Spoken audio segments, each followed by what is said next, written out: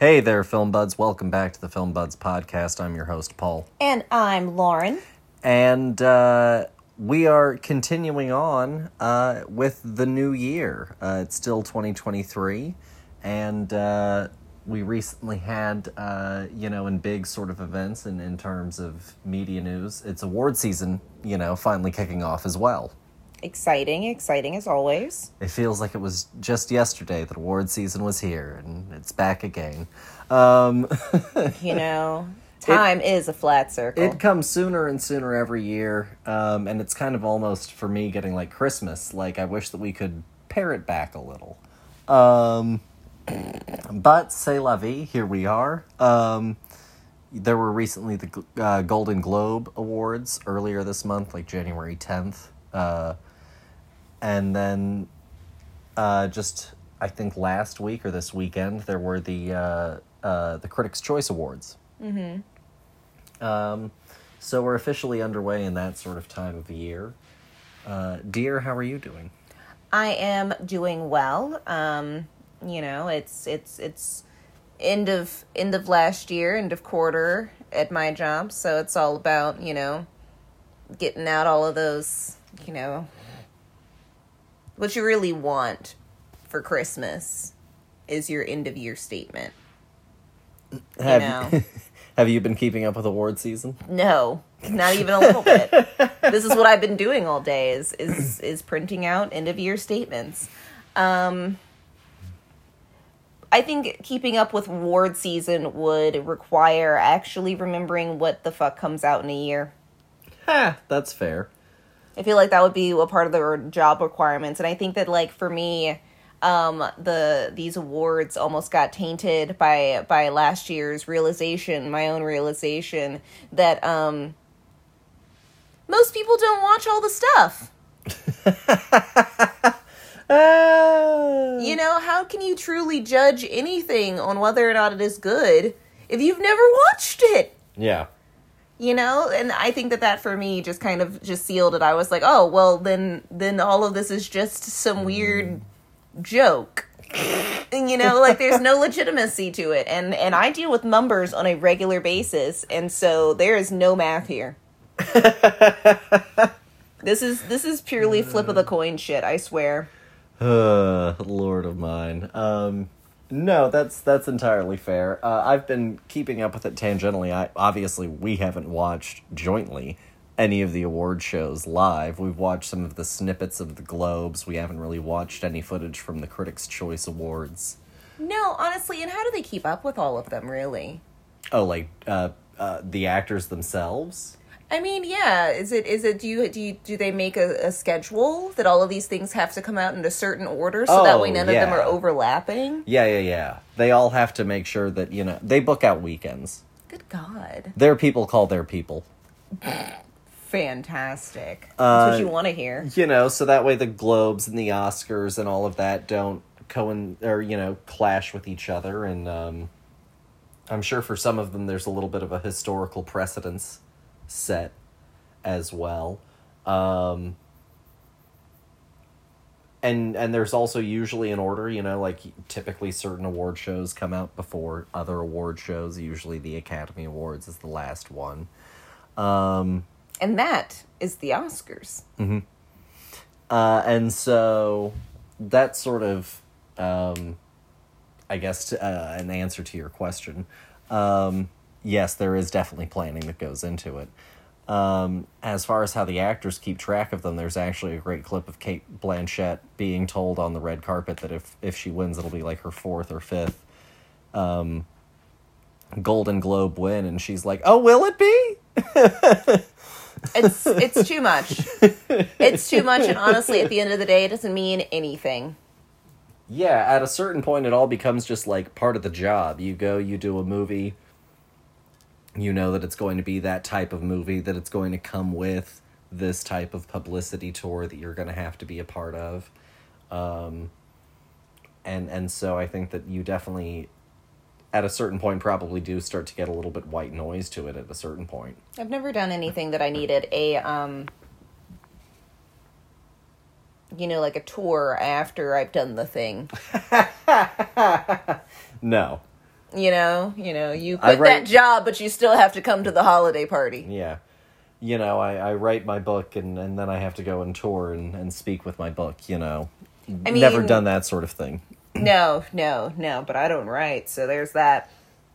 No, but it's definitely a foreign concept. And then, you do, like, for certain things you do, in your year, depending on what you've done as an actor, you might have, like, a big blockbuster where you spend, like, your entire summer doing world premieres, hyping up, whatever big blockbuster that you've been in. And then you spend all of your award season, sort of time hyping up this other movie, All I hear is literally politics. People running for political office. Well, I guess you could count the box office as a certain type of voting. What people are and are not interested in.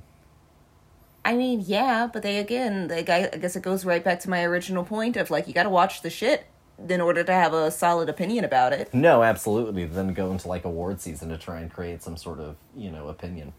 But moving on, we're not here to talk about award season, not directly. We are here to talk about someone who is affiliated with award season this go-round, Steven Spielberg. Spielberg, is currently in contention with The Fabelmans, his sort of semi-autobiographical coming-of-age story. And so we've dedicated January to going and doing sort of look back at his early work, the films that he made sort of right after where Fabelmans ends, Mm-hmm. And last week we did Duel, which is a great little thriller that he did based on a short story or like a novella. And this week we're instead doing the Sugarland Express, which is a based on a true story film. Mm-hmm. So I guess without any further ado, we should go ahead and jump on into it. Yeah, let's do it. So the Sugarland Express came out in 1974, so this is just a few years after Duel, which is like 71. I honestly can't remember. Dramatic effect. We're gonna consult the notebook. 71, bam, right on the money. There it is. So this is just 3 years after Duel, and the premise is a woman attempts to reunite her family by helping her husband escape prison and together kidnapping their son. But things don't go as planned when they are forced to take a police hostage on the road. It is a screen story by Spielberg, but the screenplay is by Hal Barwood and Matthew Robinson. And it stars Goldie Hawn as Lou Jean, William Atherton as Clovis, Michael Sachs as Slide, and Ben Johnson as Captain Tanner. Wait, which one was the cop, though? Slide. Oh, is that... They just call him Slide? That's super funny. Okay, I thought he had a first name. And like I said, this is a sort of based on a true story film, and it has a lot of similar thematic elements, or not thematic elements, but it has a lot of similar stylistic and tonal elements of Duel, but tells obviously a very, very different story. Mm-hmm. And so, without any further ado, I'll hand it off to you, dear. What did you think of the Sugarland Express? Were you familiar with the film in any capacity before this? No, I had never heard of this movie before. You bringing it up for this episode. Honestly, I'm not really familiar with a lot of Steven's earlier works. I'm pretty much a blockbuster kid onward. I started Jaws, and that's where the cookie crumbles. I didn't really, I guess, know that he had done much else before this. Before that, excuse me. And I really enjoyed this movie. It's a bit all over the place when it comes to the narrative, but the main focus is on this this almost celebritizing of this hostage situation. You know, it captivates the nation of Texas and probably further outskirts to that, but like it's definitely the vicinity of Texas that is really enthralled by this whole story of this mother who is, you know, going to great lengths to get her family back, and the main journey is like the description describes. It is getting her husband out of jail, and then they literally go on this like just cross country trek of Texas. Yeah, it's a road chase, you know. It's a massive you know, sort of days long police pursuit. But it's also so calm, you know, is the funny thing about it, and I think that that's the most fascinating part of this film for me, is the fact that this road trip just takes so long and has so many stops and is so calm compared to, you know, how we would film this today. No, it definitely it was surprisingly yeah, it is surprisingly, I guess, to a degree, meandering, I guess would be a certain sort of phrase for it. You know, it gives and takes on the steam of how intense this pursuit is or isn't. Yeah, but at the end of the day, I think you know, you fall in love with these two idiots of a couple who are just out here, you know, to get their kid back, who's been taken by the government, you know, and put in foster care with this other family. And, you know, they're not bright, these two, but they don't care about that because it's about family at the end of the day, you know, as crazy and as twisted as their story is about, it's about family. And I think that that's the thing that really wins people over to their side of it. And honestly, even the cop that they kidnap, you know, at the end, he is like, there was a moment where I was like, homie would just stay with them if that was an option. No, for sure. Like he starts to he really does start to become enthralled with, not enthralled, but he starts to become charmed by this couple. You know, he starts to fall in love with their strange sort of folksy idiocy. No, yeah, and there's almost like him living vicariously through them to a certain degree, where like I think that he starts to fall for Goldie Hawn's character and like almost envisions this life where it's like them. Yeah, this sort of nice, I think that he enjoys their sort of simplicity to it all. You know, he lives as a cop, you know, it's this very, you know, for him, comparatively high stakes, you know, sort of life as he sees it. And I think that he sees a lot of sort of odd whimsy in these people. That he finds very, he becomes smitten with it. Yeah, and honestly, like this movie just has a lot of charm to it as well. You know, it definitely, I think, wins you over in a way that I wasn't expecting it. I think that this is probably the youngest Goldie Hawn performance I've ever seen. And by gum, Kate looks exactly like her. By gum, indeed. But she's great. She's great, honestly, because like I honestly can't think of a Goldie Hawn performance that I've seen where like Goldie Hawn didn't look like the Goldie Hawn of now. Yeah. You know, but I get what people see in her. You know, honestly, she's playing this Southern woman and just like so lovely, and because like that's not at all what I think of when I think of Goldie Hawn as a person. No, you know, it definitely, I think, takes on a little bit more of this, you know, similar to Kate Hudson, you know, this more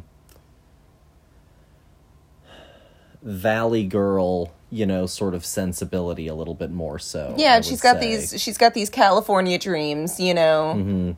What did you think of the film? So, Sugarland Express is one that I was familiar with, but I hadn't seen at all. I think that the only clips that I had ever seen in conjunction with this film were honestly things related to like the intense moments of the car pursuit. It's just, it's one of those movies that, like, and Steven made Sugarland Express is kind of how it feels for, how this movie has always been handled whenever, Spielberg has, come up in a class or anything like that. To your point, it's often a hitting of the highlights, Jaws, if you watch Jaws in school or something like that. And a lot of times it's, again, just not one that they really pull a lot of clips from, when they're doing sort of look backs at his career. Because, again, they usually do the big ones in a retrospective. And so for whatever reason, I think I know why. But this one gets sort of overlooked, compared to all the others. They'll put in just about anything else before they might even put in Kingdom of the Crystal Skull. Before they put in... Well, it's because it's new. Mm-hmm. At the end of the day, it's one of his newer things, regardless of whether or not it deserves being up on that list. And it's his last Indiana movie. Yeah, exactly. It's fresh in people's minds. They were alive when it came out, whereas this thing, it's just a little iffy on whether or not you were alive and watching this thing. Us talking to your parents... it's always nice. It's a nice grounding force of when a movie comes out, your mom being like, I was only 8 years old or whatever is like, oh, I don't really think about it, I guess, like that. Well, then I decided to go and ask Iris. Oh, interesting. At my job. I've got a wonderful coworker. She is, she's older, she's older even than my parents. And so I asked her about Sugarland Express and whether or not she had seen it. And she was like, I think I have. And I sort of, explained it to her. And she was like, I don't know. This is literally the forgotten toys shelf. Yeah, I know. Of Steven's movies. Island of Misfit Toys sort of a movie. Exactly. For me, it's the equivalent of, I've got a great example of another famous director, same exact generation, who has another movie that's kind of exactly like this. He did a little bit of a movie before it. He did this movie. Then he went on and did another movie after it that really exploded his career and allowed him to go on to do everything that made him, who we're known for. Boxcar Bertha by Martin Scorsese. It's another romantic crime drama. This one's from 1972, so it's just a few years earlier. Mm-hmm. And it's about a girl who ends up freight hopping in the Great Depression era. Oh, interesting. And so it's right after Boxcar Bertha. He then goes on and does Mean Streets. And Mean Streets is one of the things that starts to open up the door for him to be able to do Taxi Driver. Oh, interesting. And then that's where my Martin starts, is right there at Taxi Driver. So it's this really similar, interesting, sort of thing that you've got going on here. And again, like Boxcar Bertha and to a certain extent Alice Doesn't Live Here Anymore, I think are ones that don't get quite as pulled up as often. Well, also, at the end of the day, they're so early on the list. I think that's the problem when you have people who have such extensive careers. Yeah. And not like that this movie is bad. No. Or doesn't deserve to be on the list. No. And so going into it, I didn't really have a lot of expectation other than it was an early Spielberg film. I had just seen Duel, which was better than I expected it to be. Mm-hmm. And this was a much different movie. This was a total different movie, much slower. You really stew with these characters, where he had no time with Duel. He has all the time with these people. Mm-hmm. And you do get to learn so much about them on this journey, and you do really get to bond with them. And at first, it can almost be a little bit ambling. Mm-hmm. But it really picks up, and once it picks up, it's cooking. And it's a really fantastic time. I actually really, really enjoyed it. I think that Steven is, he is wonderful at rollout shots of, paramilitary sort of things, And I think it's because he liked watching old war documentaries that, like, Steven, we gotta roll out some troops. We're gonna roll them out in fashion, man. So That's he right. knows how to make the military look like a parade. as it rolls out. And he does the same thing here with, like, all of the cops coming into formation as they roll out. I think that's just a generational thing, you know? Oh, yeah. You know, being the next generation after the World War II generation. Yeah, and, you know, like, one of his early films, he was splicing old war footage into it, you know? So, like, he was looking constantly at this kind of stuff. And it used to play in front of movies, to your point as well. They used to play war footage in newsreels right before the picture. So he was constantly seeing this kind of thing. Yeah, honestly, it makes sense of why he really, you know, thank goodness he held on to this, you know. But the motherfucker knows how to do a drum roll, you know what I mean? Like, the landing party of the hunters in the Lost World, you know, kind of thing. He knows how to put on that kind of, you know, bombastic grandeur. And he does it here to great effect. You know, it's simpler, but you see all the roots of him knowing how to do the right shots for the rollout, you know.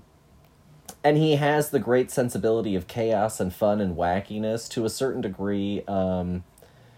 You know, you can definitely also, I think, see where some of this movie goes on to inspire another generation of filmmakers, honestly, you know, with, like, the Coens and to a certain degree, Wes Anderson, where I think that you can see some fingerprints of this movie and some of the sensibilities of their storytelling.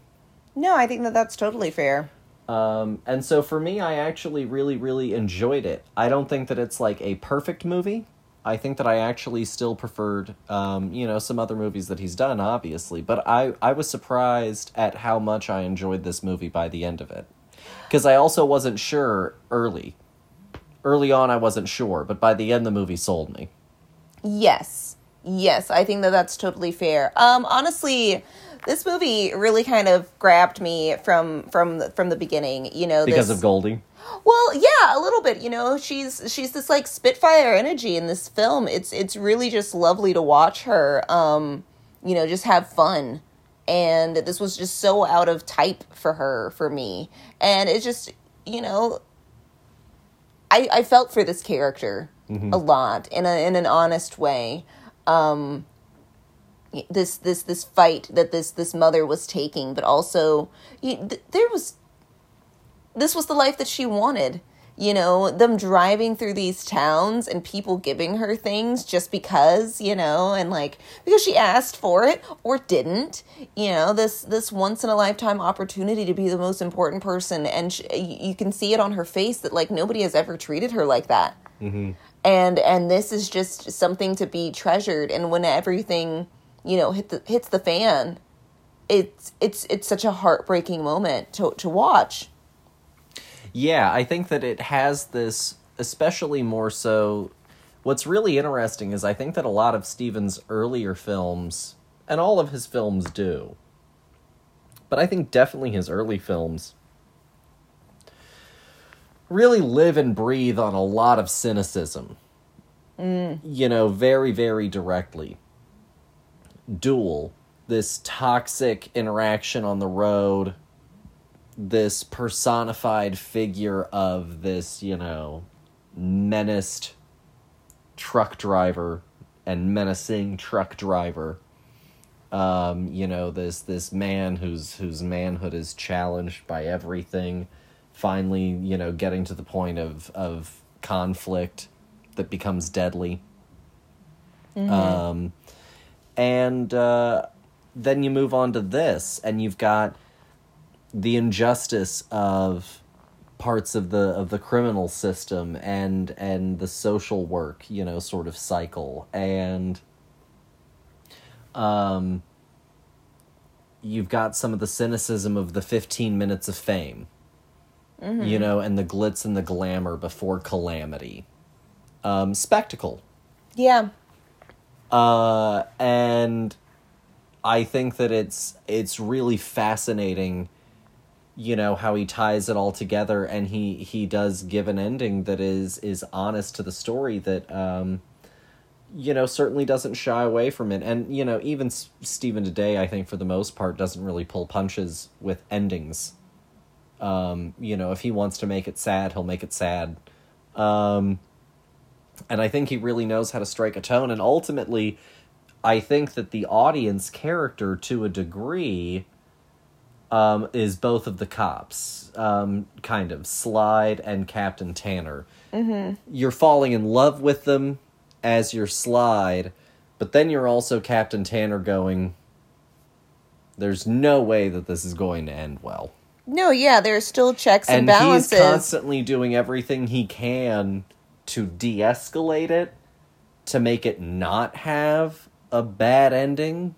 Mm-hmm. But the entire time, he's sitting there, just like you are, going, this is fun, but it's not going to end well. Yeah. And I think that he knows how to really do fantastic plate spinning with that. And with those sensibilities and those emotions. And I think he seals it off well without also being fatalistic. No, yeah, honestly, like, I agree with everything you said. I think that this movie just, I love the, like, magicalness of it. You know, this, because at the end of the day, it is very honest and true and real, but it also has this otherworldly quality to it of, you know, when it's good, everything's going good, you feel that good. You know, it's good for everybody. And when it hits the brakes. Yeah, you know, you get your teeth kicked in. I'm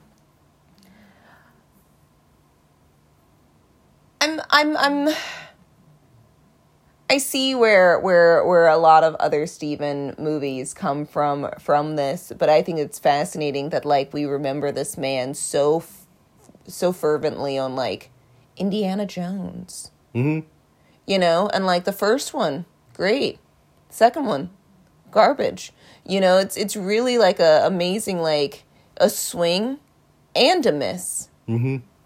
And I guess, you know, I wonder, for him as a creative, where did it go awry? You know, you had this good base. You know, you doing this, you done Duel, you know, which is honestly at the end of the day the step before this. It's got much less dialogue. It's got much less character interaction. We've literally got a character. We're mechanizing all of the chase elements, and we're finding ways to escalate it and de-escalate it. Exactly. You know, we're learning how to drive stick, but we're not on the open road yet. And, like, this is like the next step. You know, we've got more characters that we're dealing with. We've got you know, a more complex story happening. And then you know, we go into doing, you know, the classics, the Jaws era, E.T. Literally, Jaws is next. Yeah. Close Encounters of the third kind, and then we get all the way down to, like, Kingdom of the Crystal Skull. You know, what was going through your head right there? Because then a few years later you do Jurassic Park, and that's fantastic. You know, are you... No, Last Crusade is there. Then he does Jurassic Park. Kingdom of the Crystal Skull is here. Oh, I was just transposing movies right there. That's fine. I'm thinking of Temple of Doom. It's right before The Color Purple. He has to do, like, a stinker right before doing something good. Well, it's funny that you mentioned that because, you know, 1941 is his acclaimed failed comedy film. It was a World War I era sort of comedy starring Belushi and Aykroyd, written by Zemeckis. And Robert Zemeckis.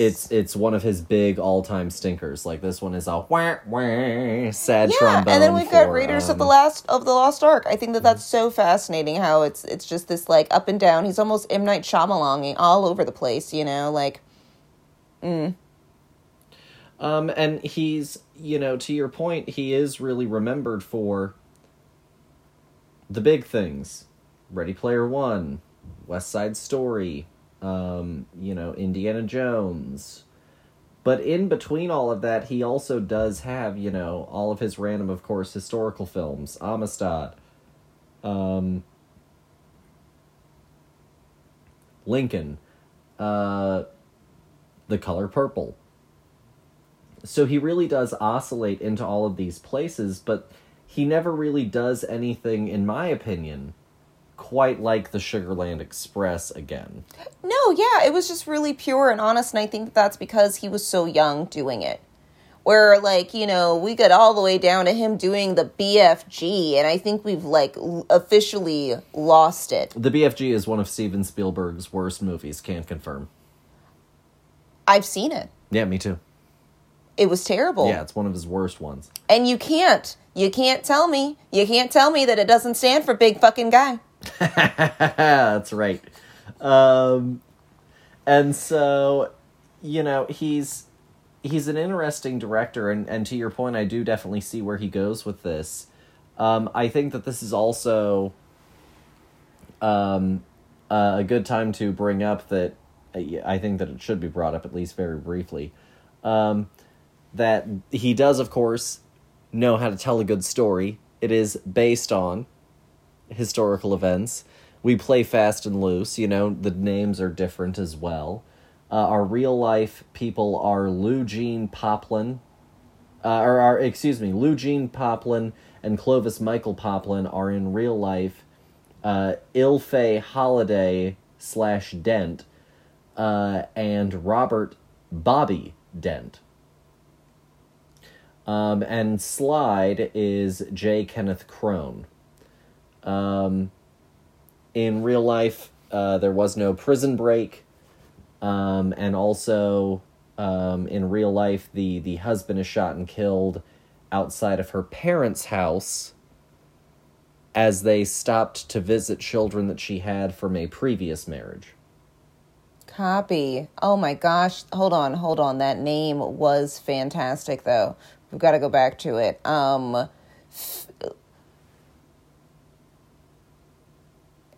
Isla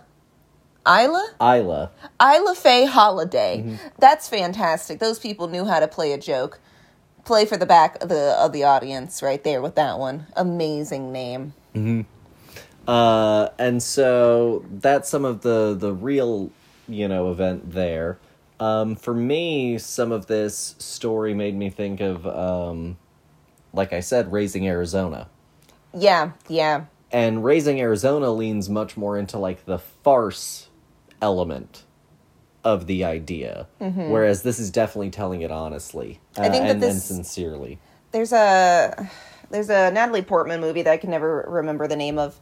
But it's, like, early Natalie Portman, just after her being, like, a teenager, where she's this pregnant woman who ends up, like, living in a Walmart for a time.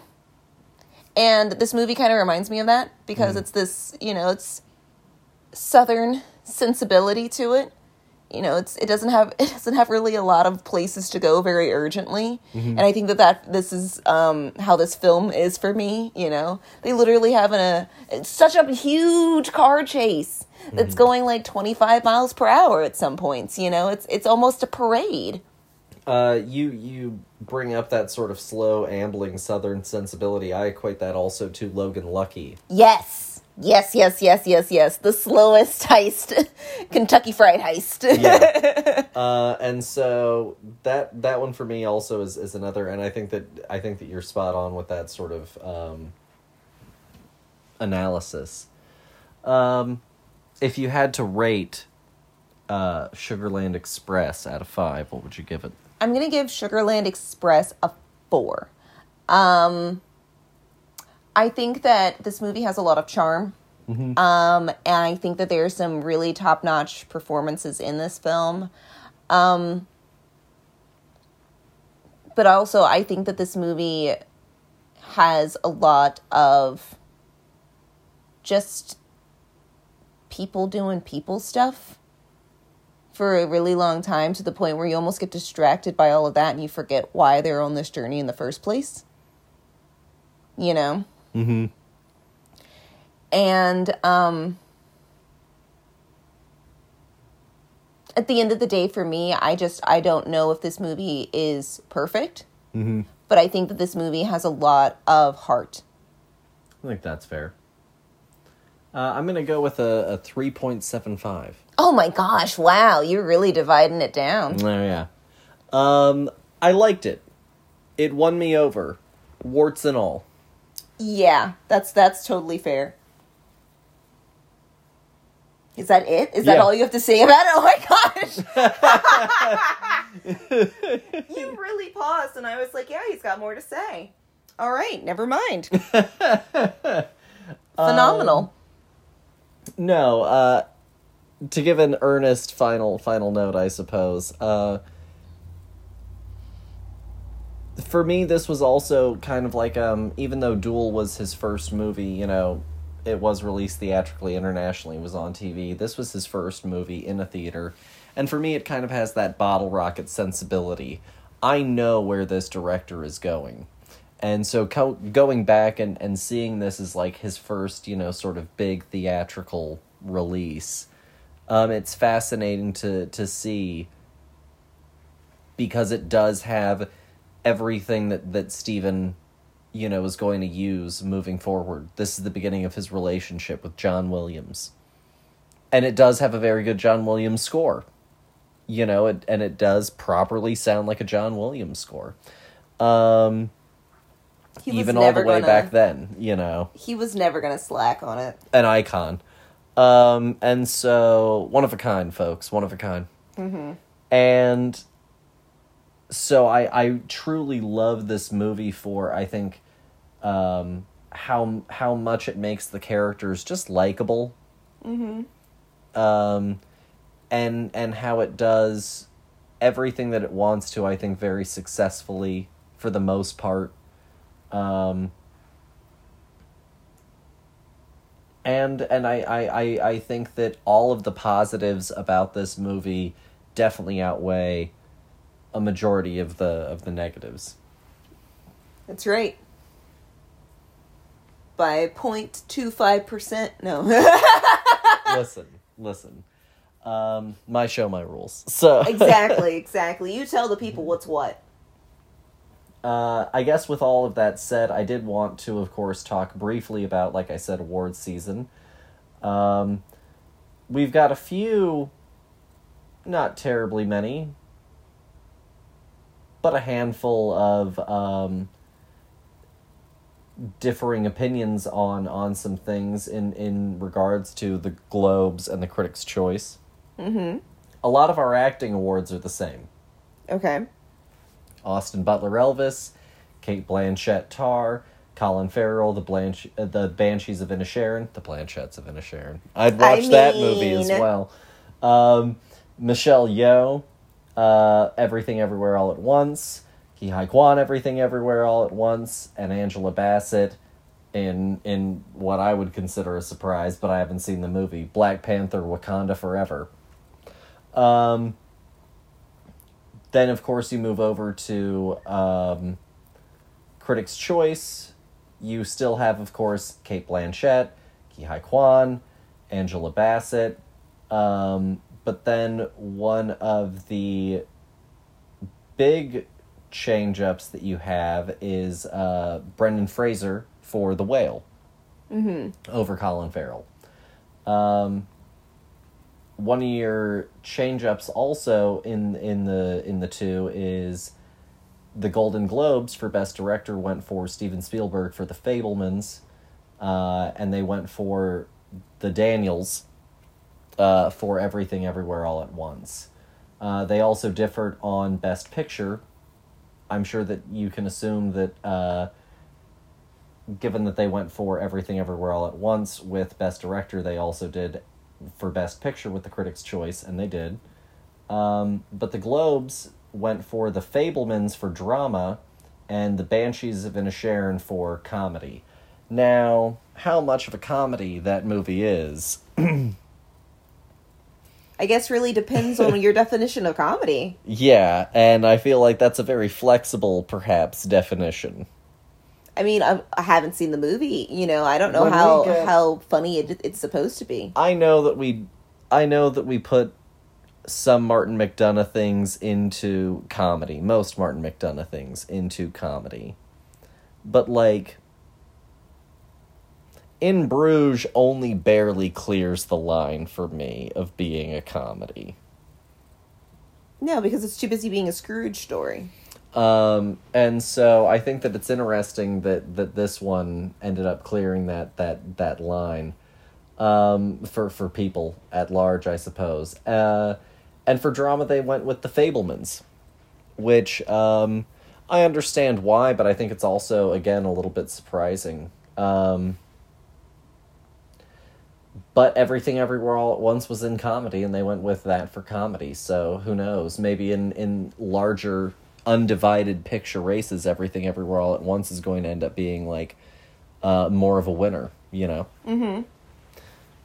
Well, honestly, I think that it was truly just like this, you know, spectacular kind of film, you know, that really stuck out for people.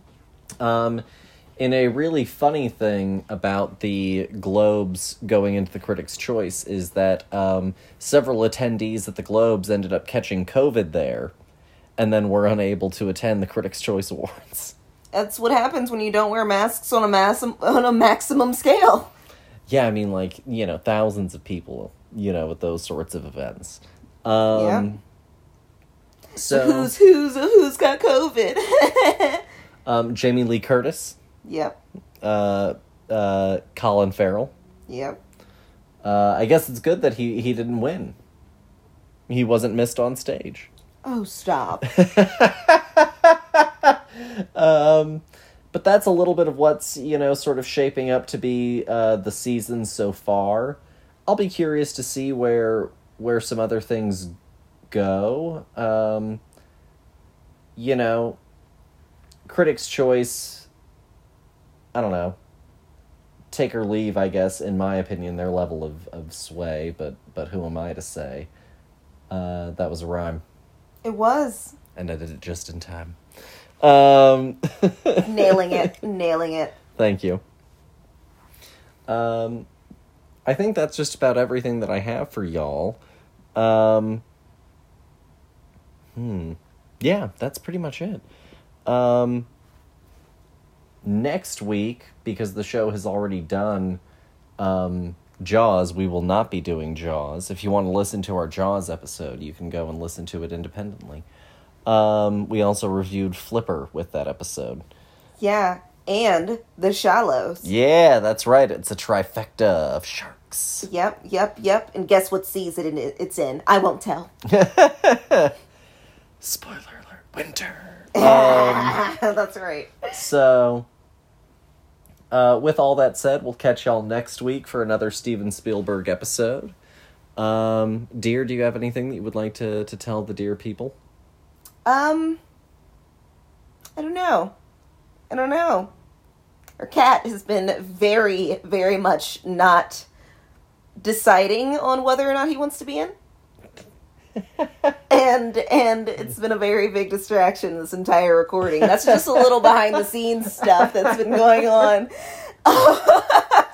It's a battle with our anxious cat. Literally. Of whether he wants to be inside. He's like, I don't. Or but outside. I do. But I don't. Or inside. And it's been getting worse as the recording is gone. Yeah. So that's my little. It's my like little a haunting fact. Escalating. Honestly. He's my La Llorona. That's right. He's the crying woman. That's right. That's our cat.